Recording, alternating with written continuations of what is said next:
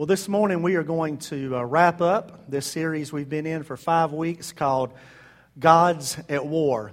And I just want to let you know that much of the material that I have covered during this series has been from Kyle Alderman's book, Gods at War. Somebody asked me last week, is that from a book? Yes, it's from a book. And if there's some things that you'd like to explore a little bit deeper or some things we didn't get to, it's a fantastic book. I'd encourage you to pick it up. This morning we're going to wrap up by talking about gods of pleasure. And if you had a seatbelt on your chair, I would tell you to strap in right now, because this morning we are going to talk about the gods of entertainment, food, and sex. Are you going to stay? Well, I want us to pray this morning before we start, because I really believe that the Lord has something that He wants to say to us this morning. And I want to ask you to pray two things as we pray. I want you to ask you to pray for me, that the Lord will speak through me this morning, and I want to ask you to pray for you, that whatever God would open your heart to today, that you would receive it. We've talked about a lot of things this morning. We've sang about victory, and I believe that there are some things in our lives today that through the Word we can overcome through what I believe the Lord wants to say to us this morning. Lord, I thank you for your Word. I thank you for the opportunity to speak your Word. I pray that you would anoint me to speak what you've led me to this morning. And I pray you would anoint your people today to hear your word. I pray that it will find deep root in their hearts. I pray that the arrow of your word will hit the bullseye in every person's soul today to receive what you want to say to them. In Jesus' name, amen. The gods of pleasure often begin as good gifts. They're gifts that God gives us because He loves us. Whether it might be the gift of sex, the gift of food, or the gift of entertainment. All of these are things that God has gifted us with because He loves us. The problem comes when we elevate these and we just run after pleasure in our lives. And that pleasure becomes the driving, motivating force for getting up in the morning and going to work or going to school. That is what our time, our money, and our talents and our relationships surround the pursuit of pleasure. And when we find ourselves in a place where we are bowing down and worshiping the God of pleasure rather than the God who gave us these gifts, we find ourselves in a place where we're not really pleasing God with what we have on the throne of our heart. As I've used over the last few weeks, these stools today are going to represent the throne of your heart. And we're going to talk about these three things and decide and kind of hear, do I have any of these things sitting on the throne of my heart? So let's start this morning with the God of entertainment, okay? Now, how many of you do you think that you could be entertained if you had to unplug from all electronics in your life? Do you think you could still find entertainment? If you had to get away from your TV and your smartphone and your video games and movies and all of that, if you had to totally unplug, do you think you could still be entertained? Well, for a lot of us who have had those things in our lives our entire life, that would be quite a challenge. But if we look around in our world and around us, we will see that God has given us many things to entertain us. Maybe we don't think about it like entertainment, but think about the beach and the mountains and going out at night and looking at the stars. Those things can be things that we enjoy that are entertainment. What about our pets? Any pet people who are entertained by your pets? I know you're out there. All right. What about the weather? We've had a beautiful week this last week, and the weather provides us opportunities just to enjoy life outside, to be entertained in the winter. It's nice to go somewhere where there's snow and make a snowman and throw a snowball, and that's natural entertainment that God has blessed us with. Our family and friends provide entertainment. It's always enjoyable to sit around with the TV off and the phones off and just enjoy family and friends and talking and sharing and laughing. Anybody enjoy that? What about babies and kids? Boy, they're entertaining, aren't they? I mean, just write it down. You'll laugh for years about the things that babies and kids say. They provide incredible amount of entertainment. Well, all of that reveals to us that God is a God of joy and that He has put things in our lives for our entertainment. 1 Timothy 6:17 says, He richly provides everything for our enjoyment. So what do we do with TV? Cell phones, smartphones, video games, movies, entertainment. Can entertainment be rest for the mind and the emotions? Absolutely. It sure can. Sometimes you just like to cut on the TV and sit back and check out, right? But the problem comes when we try to worship the gods of pleasure rather than the God who gave them to us. When that happens, we take something like entertainment instead of allowing God to sit on the throne of our heart. There's ways that we can put entertainment there and allow entertainment to sit at the throne of our heart. So the question comes today, how should I view and engage with entertainment? Well, the Scripture gives us a great example. In the Old Testament, one of the greatest characters in the Old Testament is King Solomon. And Solomon wrote a book called Ecclesiastes that basically is a journal of his desire and pursuit to look for entertainment. He pursued entertainment relentlessly. He looked for pleasure everywhere. And if you open up Ecclesiastes 2 verse 1, you would see this verse. He said, I said to myself, come now, I'll test you with pleasure and find out what is good. Now, King Solomon was the most rich man on the planet at the time, so he had the resources to put all of his money and energy to find every source that he could get for entertainment. So he begins with laughter, and he hires a court jester. Maybe he hires the Jerry Seinfeld of his day to come into the king's court and try to entertain him and make him laugh, and that doesn't fill him up. And then he pursues partying, and he realizes that it's meaningless and there's no lasting joy in partying. And then he entertains himself by taking on great projects. He builds vineyards and farms and creates parks and houses. He's a man of many disciplines and interests, and he's trying to find which one will fill his soul and fill the void that's in his soul.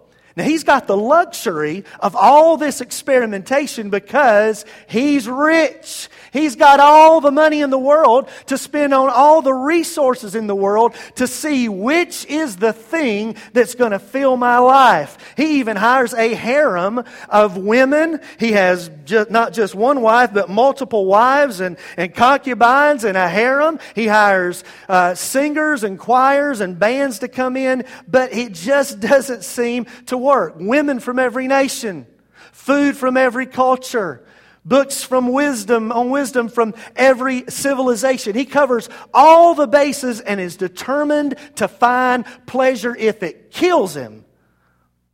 But what does he say in the first verse of the first chapter of Ecclesiastes? He says, meaningless, says the teacher.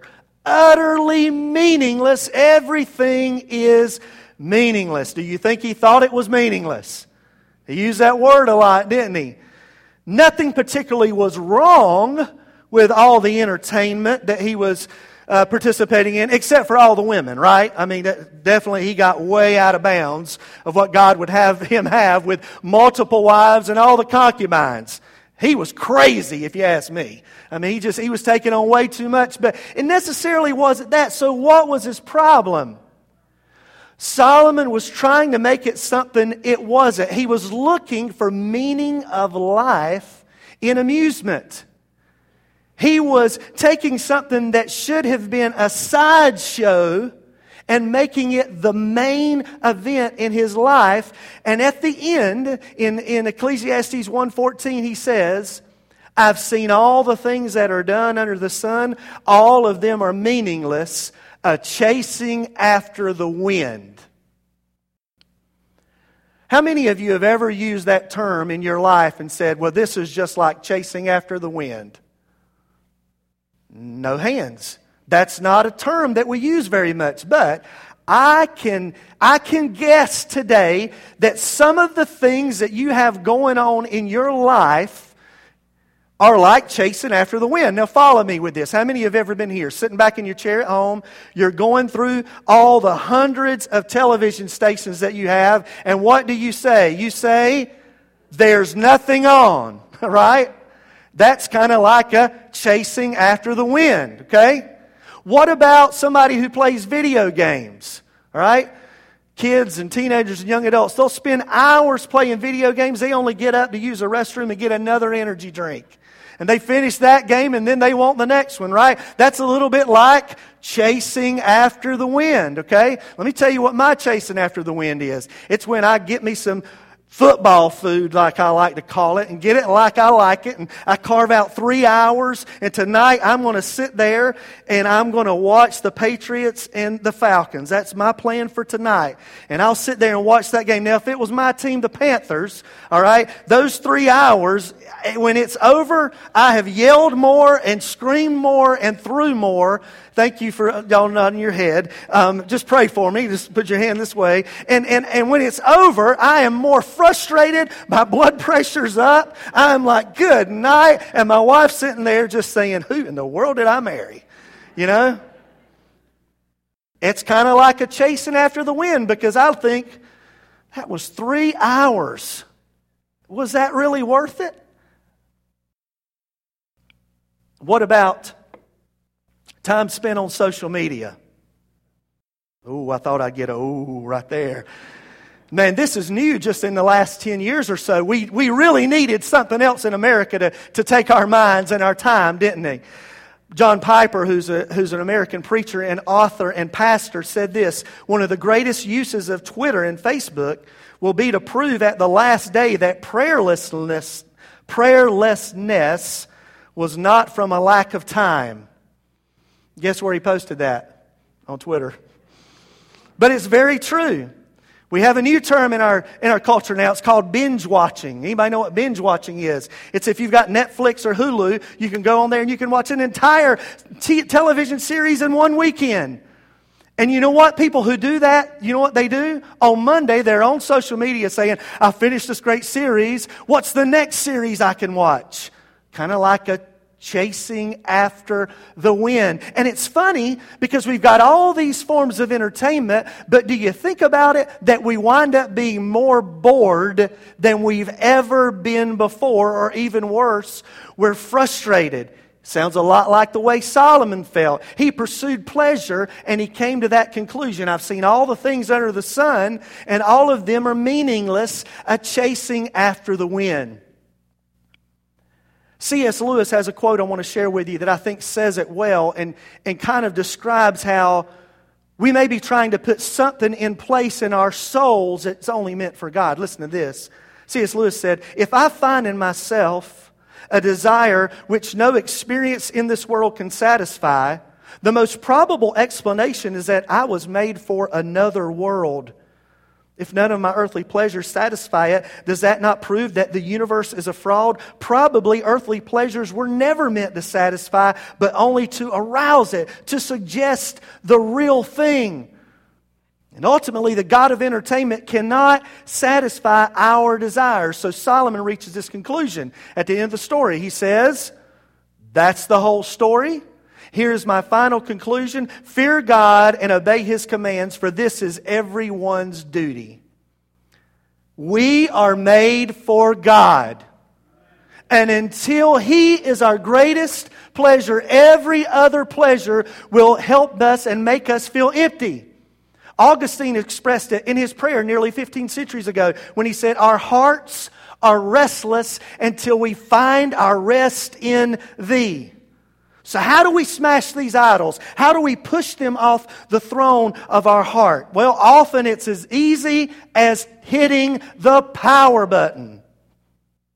Can I just challenge you, and I'll throw it back at me too, and challenge me that sometimes, maybe more than we would admit, we need to cut the TV off. We need to cut the phone off. We need to put the video game away. We just need to cut those things off and get quiet and see if maybe in those moments we can turn our eyes toward God. So all throughout this series, every step along the way, I've given you questions. I've said, okay, let me give you a question to think about in regards to this. So here's some questions to think about and consider. Is the God of entertainment sitting on the throne of your heart? Number one, do you seek to fill the spiritual vacuum inside of you with empty entertainment?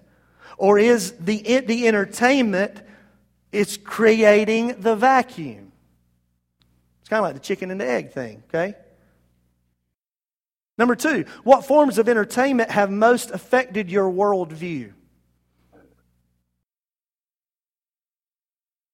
Does the movies you watch, the social media that you're on, does it affect how you view the world, or does this affect how you view the world? That's what that question means. What is creating your worldview? Are you seeing it through this, or are you seeing it through this? Here's the third question. Where and when have you exhibited the most passion and excitement? Do you get more excited for the new Marvel movie that's coming out than you do on Sunday morning? Were you more excited yesterday cheering on your football team than you did this morning during worship? I'll leave that there and back off and go to the next question. Number four, what kinds of entertainment media have you found to be the most addictive? Right now as you're sitting here, what are you thinking about? Man, that area in my life kind of has me chained on the throne. I'm kind of addicted to that. I don't know that I could break away. If you really said, I got to give that up, I don't know that I can. Think about that. Those things are things to consider and see, is the God of entertainment sitting on the throne of your heart? Now, I am hitting you with a ton of stuff this morning. I see some of you trying to write it down and take pictures of the screen, and good luck, because we're flying this morning. Here's the good news. I got a sheet right here. It's back there, and I should have said that earlier, on the little table as you go out that's got my notes. And I'm going to have these notes online tomorrow. So sometimes some people say, you talk too fast, I can't get all the scriptures. Well, I can't breathe, I talk too fast. So it's there if you want it. I'll have it online tomorrow on the website if you want. If you want to go back and look at these questions and these scriptures. Okay, God of entertainment. All right, y'all ready to talk about food? Tighten her up. Here we go. Now, there's a movie that we used to watch, an animated movie that me and Treston, Trent, and Jaden Brock used to enjoy when the kids were little, called Over the Hedge. Does anybody remember this movie? And the movie Over the Hedge, it's about these animals who figure out that if they hang around the homes of human beings, they have an incredible source of food all the time. So the leader is a raccoon. It would be a raccoon, right? I mean, they wrote that right. It's a raccoon named RJ, and he brings all the animals around, and he preaches this sermon to them. He says, we eat to live. These guys live to eat. He says, you know what you call the human mouth? It's called a pie hole. You know what the human being is called? They're called a couch potato. He looks at him and says, there is a device in their house that they can pick up and dial, and they will bring food to the house. It's pretty funny. He says humans ship the food, bring the food, summon the food, drive the food, food. He brings the animals to the window, looks in the kitchen, points at the kitchen table and says, that's the altar where they worship the food. Then he goes to another window and points in and says, at the treadmill, and that's where they get rid of the guilt for all the food. If you've never seen it, it's a hilarious little cartoon movie. But he makes a really good point, and the statistics prove it. Americans spend $110 billion every year on fast food. That is more than all of this stuff we were just talking about, books, movies, TV, music combined. 68% of Americans are overweight. 1/3 are considered obese. And least you think if you're skinny today, you get off the hook. Sorry. There's people who have great metabolisms and look like they're fit, but they are addicted to the god of food. At least you think you eat healthy and go to the gym all the time and you get off the hook. Well, guess what? You're upside down in your addiction to the god of food. You're worshiping the god of vanity, which is the god of self, which says, I want to just make myself look perfect, and I'm worshiping the god of self, and I'm taking my selfies in the mirror and at the gym and posting those. You can't tell me that's not worshiping a god that's not that God. So it's not necessarily about how much you're eating. Now the thing is in Scripture, food is always a gift from heaven. I mean, from the very beginning, God gave Adam and Eve the bounty. He gave them food and all kinds of food, everything to eat. And clearly, God wanted to give us food for it to be a joyful thing and us to enjoy it. Oh my goodness, I thought I'd hear the paint peel off the wall with an amen right there. Come on. Now, God could have given us a stick or a root that would have worked for all of our nourishment, right? Could God have done that and said, here's a stick. Eat this stick every day. It'll give you all the nourishment and strength that you need. But God put hundreds of taste buds in our mouth, and He connected them to chemicals in our brain so that when we dig into a big old Oreo blizzard, I think Brad's going to take a lap right now. When you dig into an Oreo blizzard, your mind's just going nuts. God created that. Anybody ever heard of the organization PETA? You know what PETA stands for, don't you? People eating tasty animals. God created tasty animals. Can I get a witness? For us to eat. It is in the Scripture. Look at it. I'm not sure if I believe this, brother. Look, Ecclesiastes 9:7. Go, eat your food with gladness. Oh, my goodness. I tell you what. I'm feeling it in here this morning.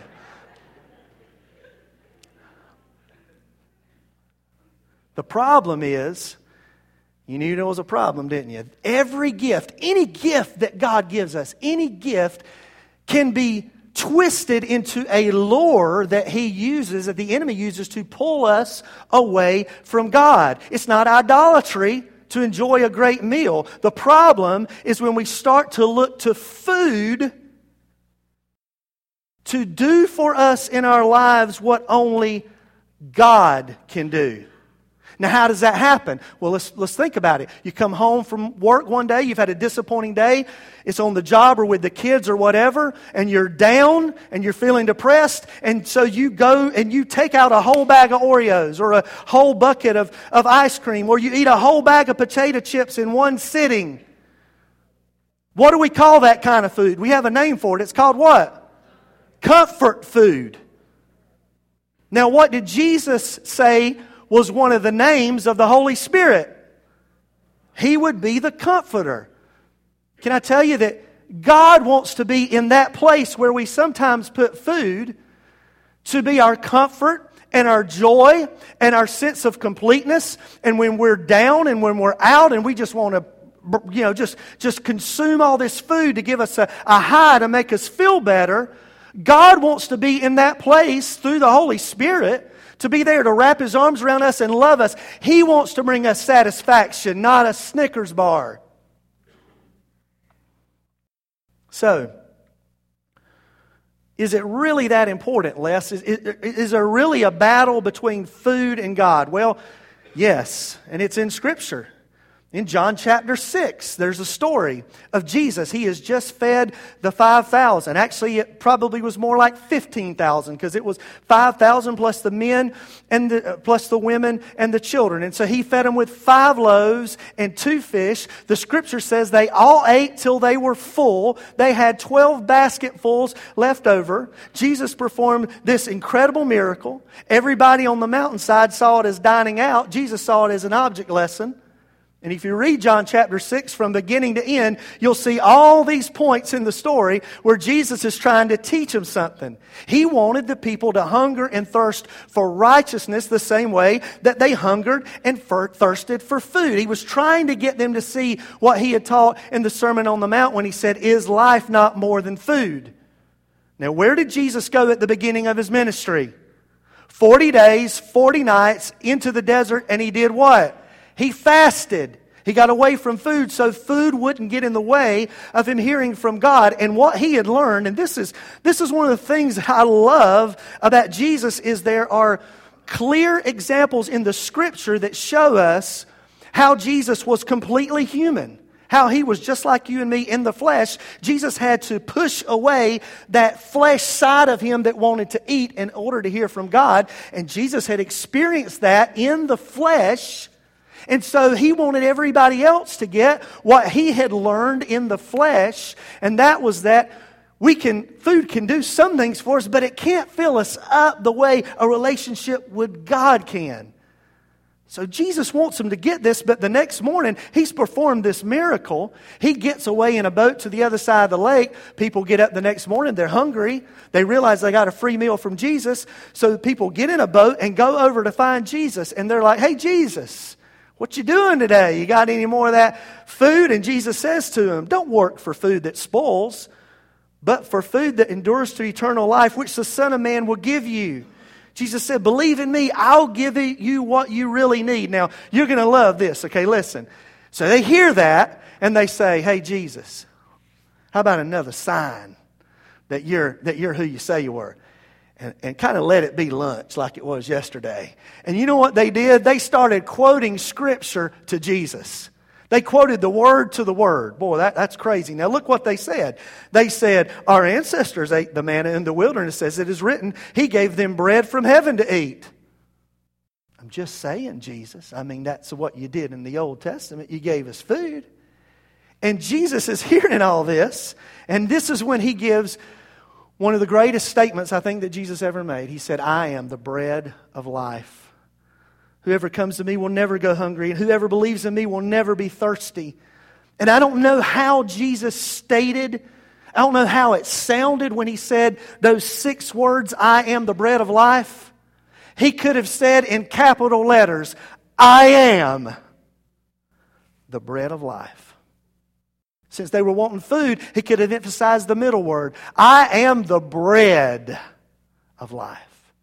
Since He was wanting them to see what would really sustain them, He could have emphasized the last word and said, "I am the bread of life." Life for this world and life for all eternity. What Jesus is saying is that even though you can't see it, I am what you're looking for. They came wanting something to eat. Jesus offers Himself.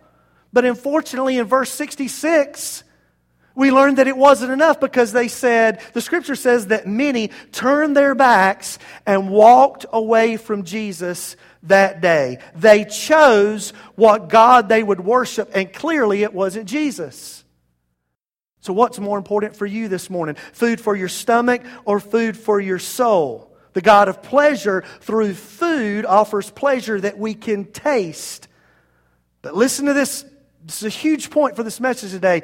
God cannot and will not give us a lasting sense of pleasure apart from Him, because it violates His purpose and our design. Psalms 34 verse 8 says, "Taste and see that the food is good." Taste and see that the Lord is good. So let me ask you 4 questions this morning in regards to food. Number 1, do you eat more for pleasure or for nourishment? I'm definitely not saying this morning, please, I'm not saying that we don't eat for pleasure. That's part of it.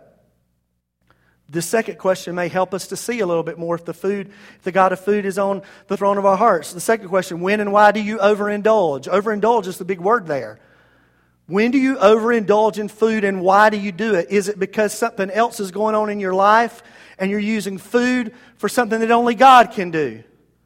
Number 3, would you be willing to try a fast? If you're thinking this morning, okay, maybe this is me, maybe I'm more addicted to some food than I realize, maybe you just, and I'm not, guys, please hear me, I'm not talking about dieting and losing weight today. This is a spiritual issue. It's when we put something in the place that only God can fill. And it's easy to do because it's right there in the cabinet. But maybe we need to put some things aside and say, okay, I'm going to push aside all the carbs one week, or I'm going to push aside all the sugar one week, and just say, God, this is an area that's got more control over me than I have over it. And here's the last question. Is your problem the opposite problem? Are you so focused on health, food, and fitness that it has become a false god in your life? Either way, we're not allowing God to fill us in the place that He wants to fill us. Jesus said, "Blessed are those who hunger and thirst for righteousness, for they will be filled." If we hunger and thirst for Him, we won't go hungry. We'll be filled up. Entertainment, food, are you ready? Here we go. Let's talk about sex. All right, let's close it out. Y'all ready? Sex is good. Sex is a gift from God. Sex is God's idea. Sex is designed to intimately connect us to a spouse. And sex, done the right way, can create a supernatural bond between a husband and a wife. Studies show, Christian and secular, that couples who have the best intimacy in their marriage is one man and one woman for life. Secular studies show that. What that tells us is that the Word of God works. It tells us that what was formulated in the very beginning in Genesis works. When God said to Adam and Eve, a man will leave his father and mother, is joined to his wife, and the two become one. Sex brings pleasure and intimacy. Of course, it produces children in God's plan.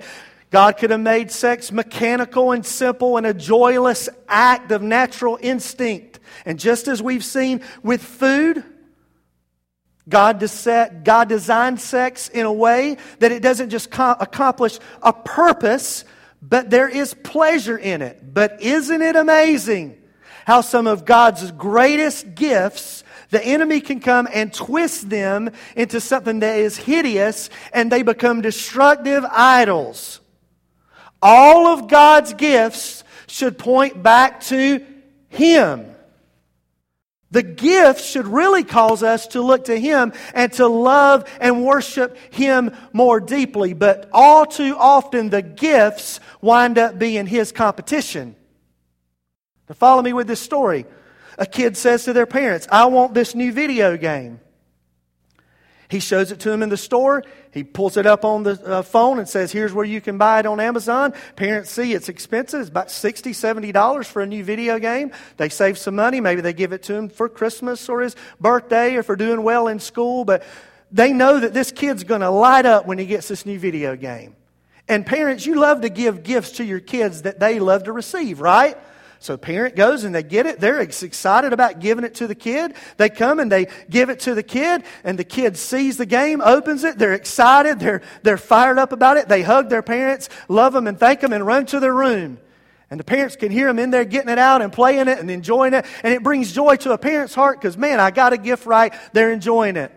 But as the days go on, it takes a while for the kid to get off the video game to come down for supper or to do their homework. And Mom usually says, you want to ride with me to the store? And they jump in and go. But now, no, Mom, I'm too busy doing this. And a couple weeks later, they come down and talk to Mom and Dad and say, hey, you know, there's these add-ons that I can get for the video game that'll make it that much better.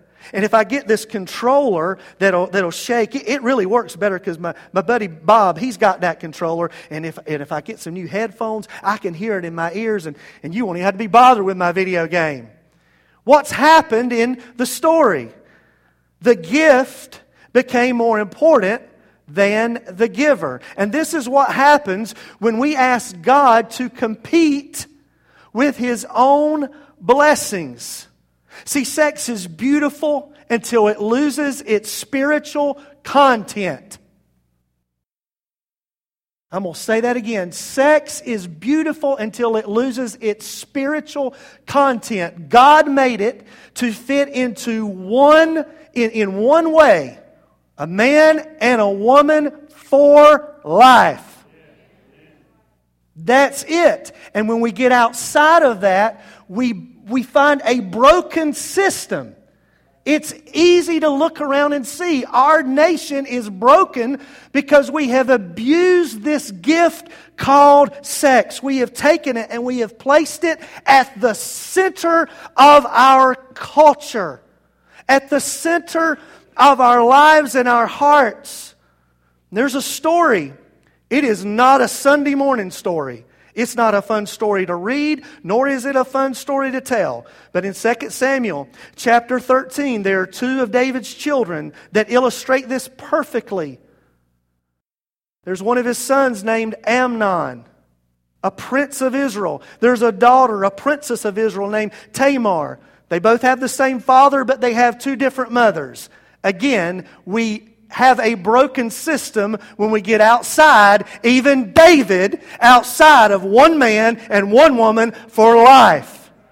And in this story, the Scripture says that Amnon looked at his sister Tamar and he got eat up with craziness and love and passion for her so much he became obsessed that he got sick. Obsession is not a good word. It's an idolatry word, as a matter of fact. Amnon was constantly thinking and focusing on one thing in his mind, one possibility, and he allowed that fantasy to fill him up so much that he became sick with lust. He became so sick that his friends saw it. And one of his friends saw him one day, and he said, Amnon, what's wrong with you? Why are you so messed up? Why are you so sick? And he said, man, I'm ate up with love. I can't think about anything but Tamar, and she's on my mind all the time. I've got to be with her. And he said, well, look, it's easy as this, man. Why don't you just pretend that you're sick one day, go in your room, call your dad, David, tell him you want Tamar to bring you something to eat. She's a good cook. She'll bring the food in. You'll tell her what you're interested in, and man, you're going to have exactly what you want. So he puts the story in play. He calls David. He says he's sick. He says he wants Tamar to bring him some food. Tamar comes in with all of her people. They come into his room. They begin to cook and make some bread. As they're cooking, Amnon says, everybody else can leave the room but Tamar. And then he says, hey, Tamar, I'm so sick I can't even get out of the bed. Come over here and bring that right here so I can have some. And as she brings the food over, he grabs hold of her and he tells her, I'm crazy about you. I want to be with you. I'm eat up. I've got to have you. And she says, look, let's not do this. I'm a virgin. I don't want to go this way. I don't want to do that. Just maybe ask Dad. Dad would probably just let me be with you as your wife. Just ask him. But the Scripture says in 2 Samuel 13:14, he refused to listen to her. And since he was stronger than her, he raped her. Awful, awful story.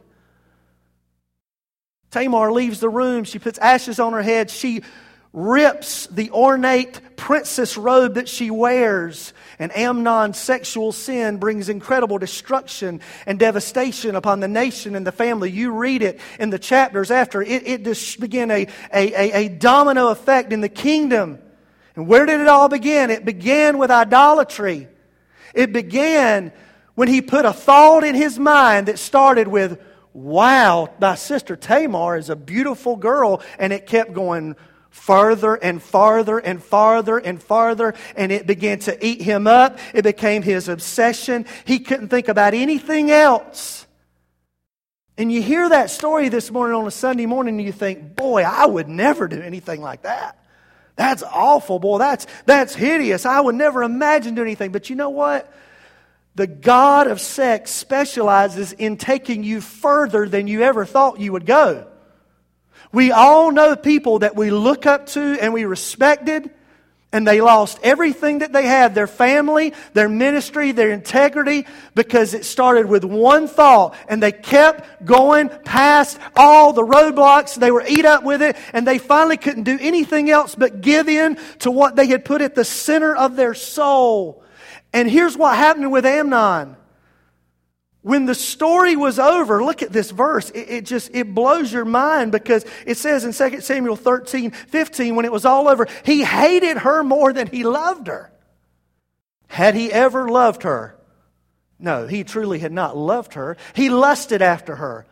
But his hatred got so much in that moment that he hated her, and he told everybody, just leave the room, lock the door behind you. I just want to be with myself. And that's what pleasure outside of what God has for us will do to us.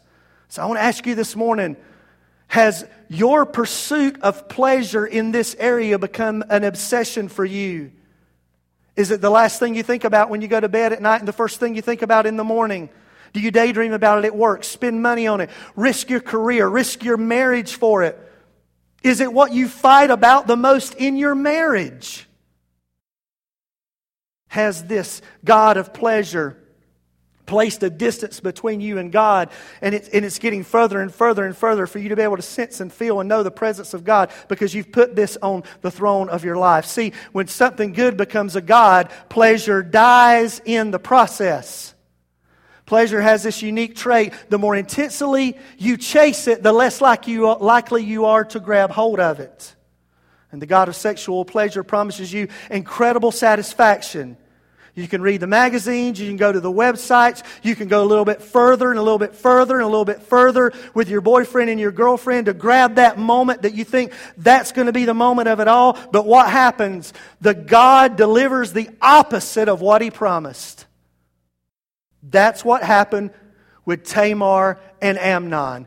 Amnon had the moment playing out as a beautiful love story movie, and it wrecked his life, it wrecked his mind, it wrecked his soul, it wrecked the kingdom, it wrecked her. Sex outside of the way God intended it is like watching a 25-car pileup on the interstate. It is a wreck. It is broken. It's awful. And this story it's this kind of story you hear and it just makes you sick to your stomach. And instead of closeness and intimacy, you experience a strange sense of something that feels like loneliness. And when the gift replaces the giver as the object of worship, something surprisingly happens. When we begin to worship this God of pleasure instead of the God who gave it to us, we discover that pleasure is lost. Pleasure disappears in what we think was going to be the greatest thing ever. So what's the answer? We've already found it in this series in Proverbs 4:23. Above all else, guard your heart, for everything you do flows from it. If Amnon would have been guarding his heart, this event would not have flowed from it. If you are in a battle today with the God of sex in your life, and it's not just for 19-year-old boys. Any one of us in the room could be in that battle. Above all else, guard your heart, for everything you do flows from it. One more thing that Paul tells us we can do in 2 Corinthians 10:5. Take every thought captive. Make it obedient to Christ. That first thought that comes, you got to take it. And you got to say, you know what? My life is here to please and honor God. So that thought comes about something else that you see and something else that your mind can run down. When that thought comes, you stop it right there. That's the only way you can have victory over the sin in your life that might be coming from the God of sex. Worship is powerful. Worship has huge consequences. And if you worship God, it creates a ripple effect that goes all throughout eternity. But if you choose to worship these gods, it has a different ripple effect. It brings a little bit of hell, actually, to earth and in your life. But when we worship God in this area in our lives, we experience what we wanted all along. Deep, lasting, intimate pleasure. But when we turn the gift of sex into a god, it's only a matter of time before it breaks and it stops doing what it was designed to do. When the gift causes us to worship the giver, we discover that the giver gives us his gifts all the more abundantly. 3 questions to finish up this part. We're almost finished. How well do you control your thought life? Have you given up in this area? Do you even try? If you don't pull that in, it's extremely likely that something's going to happen. That's how the enemy works. Number 2, what sites do you visit on the internet when you're by yourself? Again, it's not just a teenager thing. I know it's a teenager thing. It's not just a guy thing. It's men, women, boys, girls. What are you looking at when you're by yourself? On your internet, on the phone, on an app? How many times do you have to go and clear your search history because you're afraid somebody might come back and see what you've been looking at? These are tough questions to ask, but they're the type of questions we need to ask to say, maybe I've got this God sitting at the throne of my heart. Here's really the question that kind of brings it all together. What is lacking in your intimacy with God? Because if there's something lacking in your intimacy with God, then maybe that's why we're trying to fill it. And that goes for all of these guys. It goes for sex and for food and entertainment. When we're lacking something in our intimacy with God, we try to put these things in its place. So let me finish this morning by saying again some of the statements I've made this morning, okay? Everybody sit up, pull back in for like 2 more minutes, okay? Y'all are doing a great job staying engaged this morning. I'm talking really fast and it's really long, but here we go. The gods of pleasure, we said it, they often begin as good gifts. Turn them around, looks like a pretty package, doesn't it? They begin as good gifts from God. Food, entertainment, sex, they're not sinful. They're good things that God gave us out of His love. The problem becomes when we try to replace the gift replaces the giver as the object of our worship. And when the gift replaces the giver, we lose the pleasure that we're after. Above all else, guard your heart, for everything you do flows from it. Let's stand this morning. I ask the worship team to come.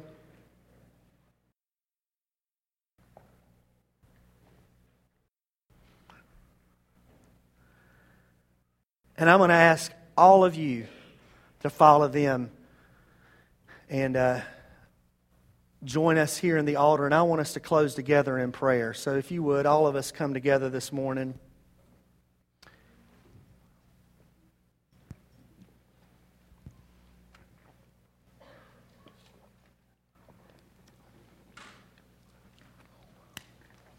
Go ahead.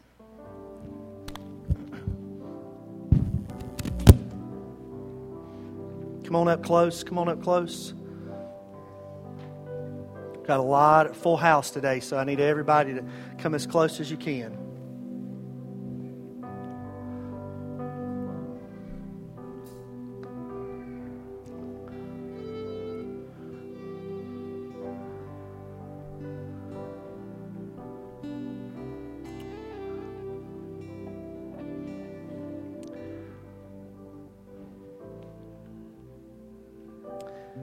Over these 5 weeks in this series, we've talked about a number of things. A number of gods that are battling to sit on the throne of our hearts. I told you in the first week that this series is a little bit different because it's not really one of those where we come together and we pray for each other. It's really one of those me and God series. Remember the first week I stood right here and I said, I can't get me and my house right until I get me and God right. Remember that from the first week? Okay? That's where we started. Remember the second week when we said what we said this morning, above all else, guard your heart, for everything you do flows from it. And remember we talked about that you can't go and clean out that one spot in the stream unless you go to the source. You remember that? Remember the third week we talked about King Nebuchadnezzar. And we said he had the God of me on the throne. And it was only until he reached that point and he raised his eyes toward heaven, and what happened? His sanity was restored. Remember that? That was the moment that everything changed. Remember last week we talked about the God of romance. And we said that everything changed for Leah when she looked at that child and she said, this time I will worship the Lord. And this morning, I am the bread of life. I am the bread of life. I'm the bread of life, this life, the next life. Everything we're talking about today, every battle that we're facing, guys, it really comes down to one thing. It comes down to who's sitting on the throne.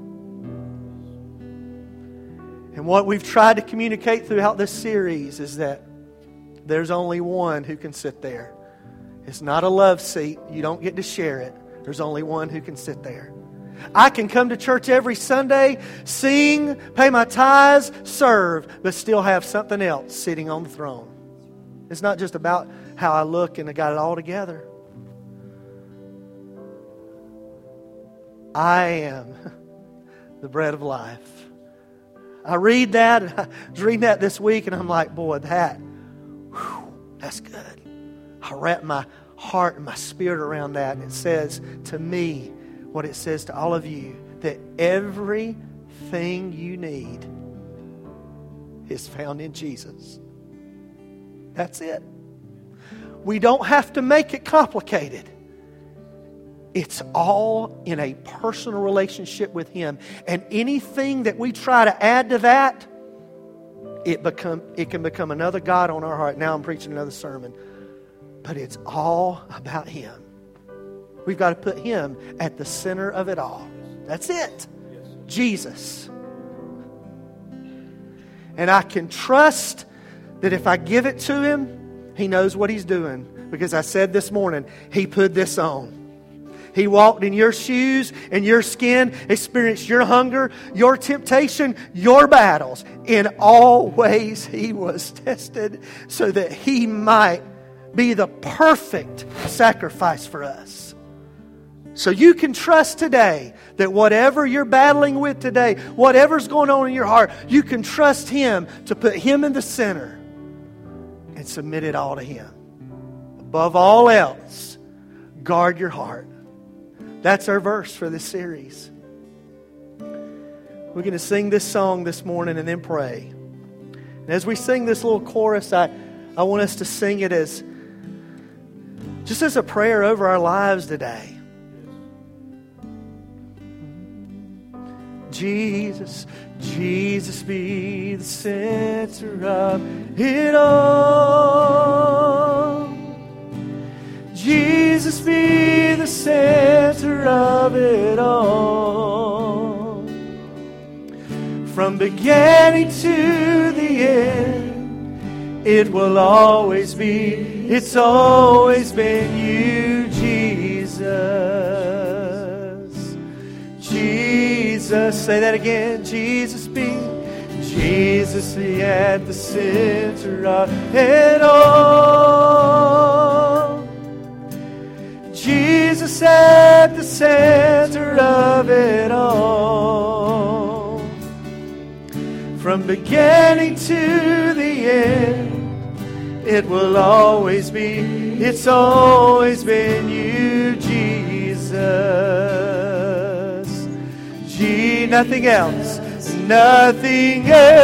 matters. Nothing in this world will do.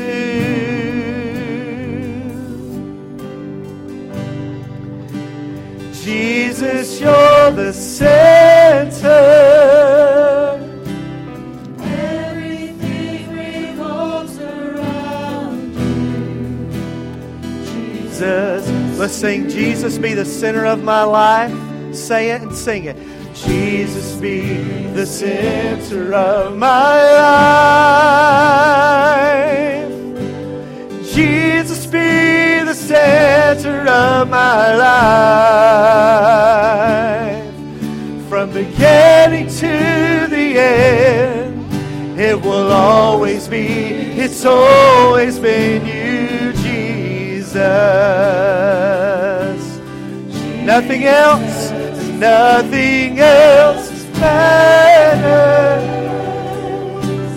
Nothing in this world will do.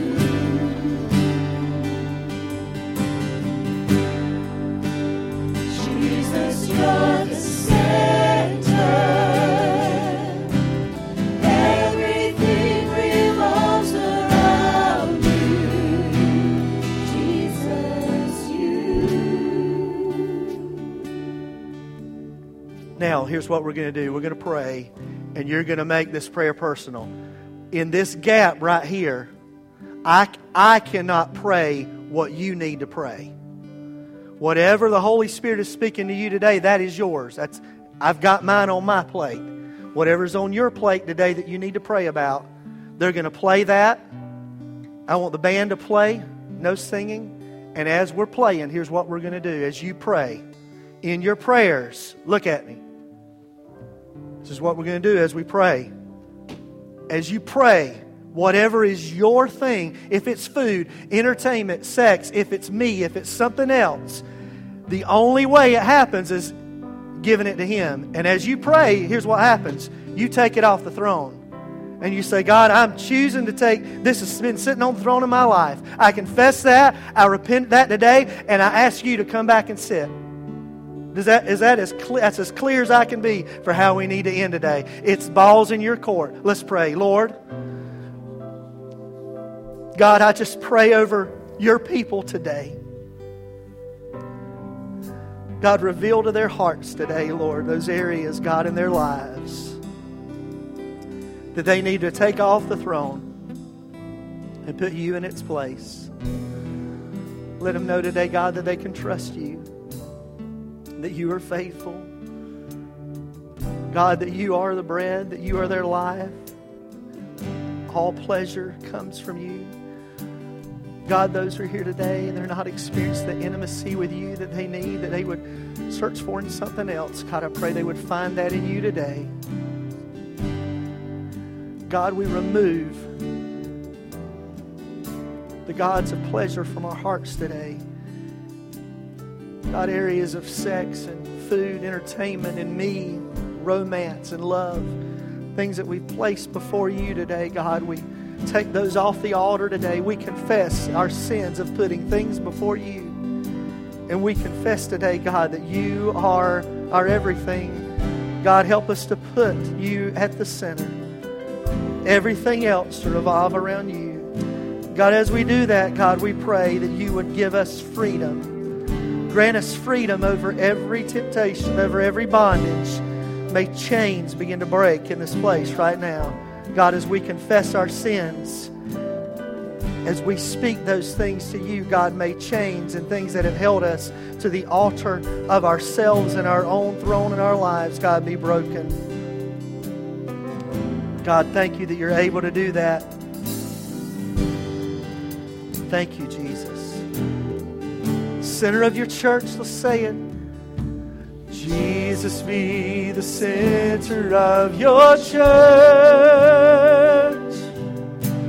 Jesus, be the center of your church. And every knee will bow, and every tongue shall confess you, Jesus. Jesus, Jesus, Jesus. Oh, say it again. Jesus. Nothing else matters. Nothing in this world will do.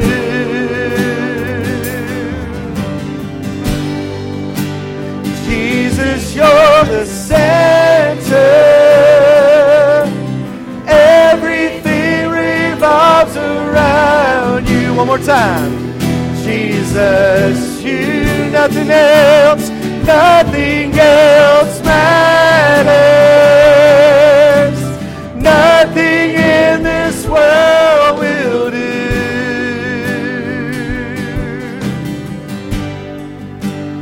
Jesus, you're the center.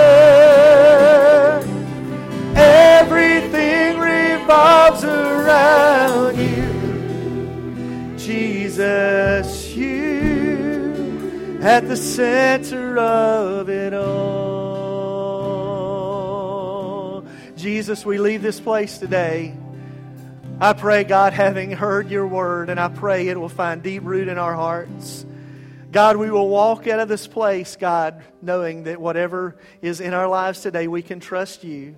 That when we put you at the center, that, God, you have designed it to be that way, that through that, God, you will bring us the ultimate love and pleasure, strength and assurance of your presence. And we praise you for that today. In Jesus' name, amen. Amen. Thank you for being in worship today. Again, if you want these notes, they're on that table in the back. We'll see you next Sunday morning outside at 10 o'clock. Have a great week. God bless you.